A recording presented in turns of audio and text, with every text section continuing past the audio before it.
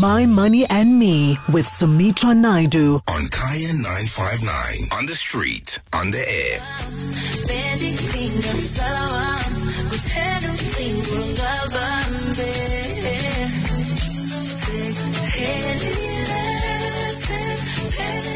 Oh, what a beautiful tune.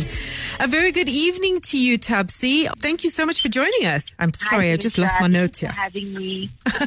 That was absolutely beautiful. So welcome to My Money and Me, and welcome to the Money Lessons feature. And what I find so interesting is that you are so well known as a singer and songwriter, but I also have in your profile here that you actually come from an investment banking background. Yeah, that's true. Tell me about that. True. I've lived two lives.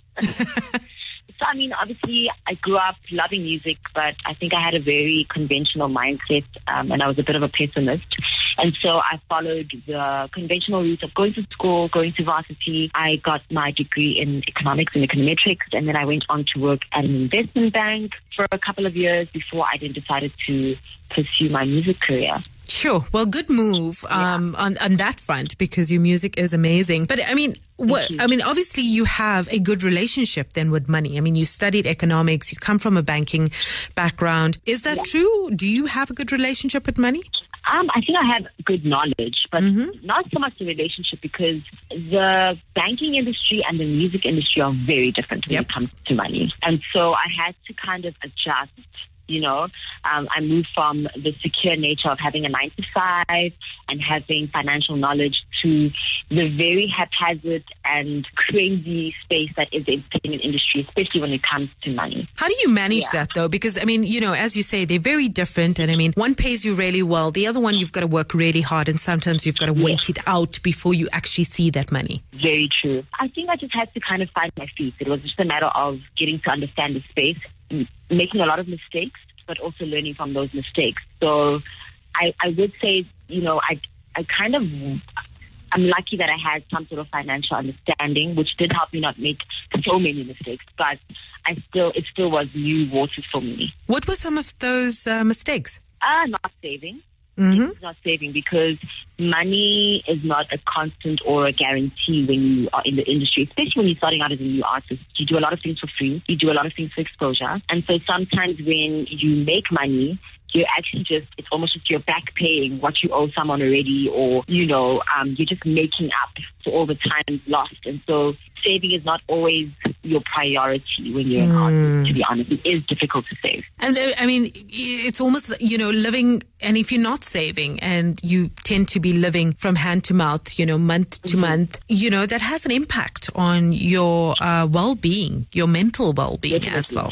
No, definitely. I think, obviously, you know, I will say before the times we find ourselves now, before the pandemic, we always kind of relied on the fact that we knew we would be busy every weekend. You know what I'm saying? So you would spend your money recklessly because you knew, when this next weekend comes, I've got a couple of gigs and I'll cover up, you know. But it doesn't always work when things aren't so, there's no guarantee when it comes to gigging and getting money as quick and as often as you used to. Yeah. Did you have to make some serious changes? You know, we're still living in a time of COVID, but I mean, last year was particularly difficult for a lot of people. Especially for artists, yes, especially for us artists. I think COVID really woke me up. I think it woke everyone up, but it woke me up, and it taught me the importance of saving. I think that's when I knew I had to save, but I was kind of spoiled in the sense that, you know, I'll get some money here and there.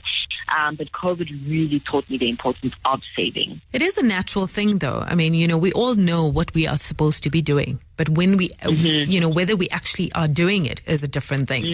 And often it comes with that discipline. What else have you taken away from this whole COVID experience? What do you do with your money? How do you manage that? I mean, now that you are singing and you're performing, it's slowly, the entertainment industry is slowly starting to open up again. How are you managing all of that? Well, I'm definitely not spending my money the way I used to. I'm saving way more than I used to. I'm also just I'm basically saving more, and I'm also not counting my eggs before they hatch the way I used to before. So I think more than anything, I'm learning the discipline that comes with handling your finances through this pandemic.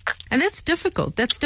I mean, and it takes time to actually get yourself in that kind of zone where you're constantly doing that. In terms of, you talk about reckless spending. What do you have anything that you splurge on? Maybe we can talk pre-COVID. Yeah, pre-COVID, definitely because I'm an artist, so I was very big on what I'm wearing. So my clothing items had to be the biggest expense. My hair, my makeup, the team and my crew that I rolled with. You know what I'm saying? Like the team you have, the salaries, the wages. I mean, no man is an island, but that's especially so when you're an artist because you can't do it alone. So you always have a team. You always have 3, 4, 5 people that have to take care of you, and so you have to take care of them. And so pre-COVID, I think the most money I spent were the expense of actually being an artist. You know, the team you have, how you get the gigs, how you look when you get to a gig or when you're on TV or doing an interview or, you know, filming something.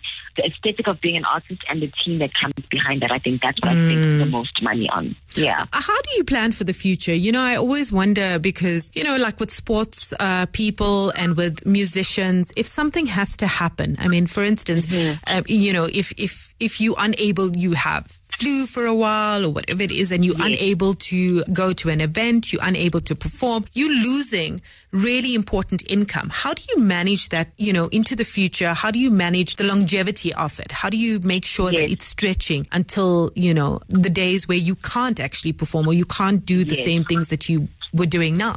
I think I luckily learned early on, and I think I attribute this to being in the financial space, is that you have to have multiple streams of income. So even in my early days as being an artist, I started different businesses. You know, I tried everything so that I didn't only have one stream of income. I've started a couple of businesses with friends, things outside of the music industry, things that were a bit more reliable than the music industry. And so I learned that from a very young age, just to hustle and try get money and try get multiple streams of income. Yeah, and that's something I've always been passionate about as well. That's really important to diversify, especially when you you are the business, you know, you're relying on your talent. I mean, obviously you've got something to fall back on. You can always go back into banking. Would that be an option?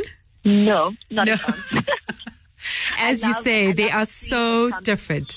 Yes, exactly. They are literally night and day, but I think I love the freedom that comes with owning my time. And I don't think any amount of money could, you know, ever amount to the amazingness that comes with owning your time. So I realized the importance of just owning your time, but still making money, but owning your time that's something else, and that's something I'll never give up. Absolutely. Well, we wish you well. Obviously, your most important lesson is going back to the basics. Really, you know, going back to saving and just making sure that you have that bit of money there for a rainy day. And like we had in the last year, a whole year of rainy days. And this is when it comes in so handy. Thabsie, we wish you well and good luck with your career going forward. Thank you so much for your time this evening. That was Thabsie Biyela. Of course, she is a singer and a songwriter. Joining me there. My Money and Me, every Tuesday from 8 to 9 p.m. on Kaya 959, on the street, on the air.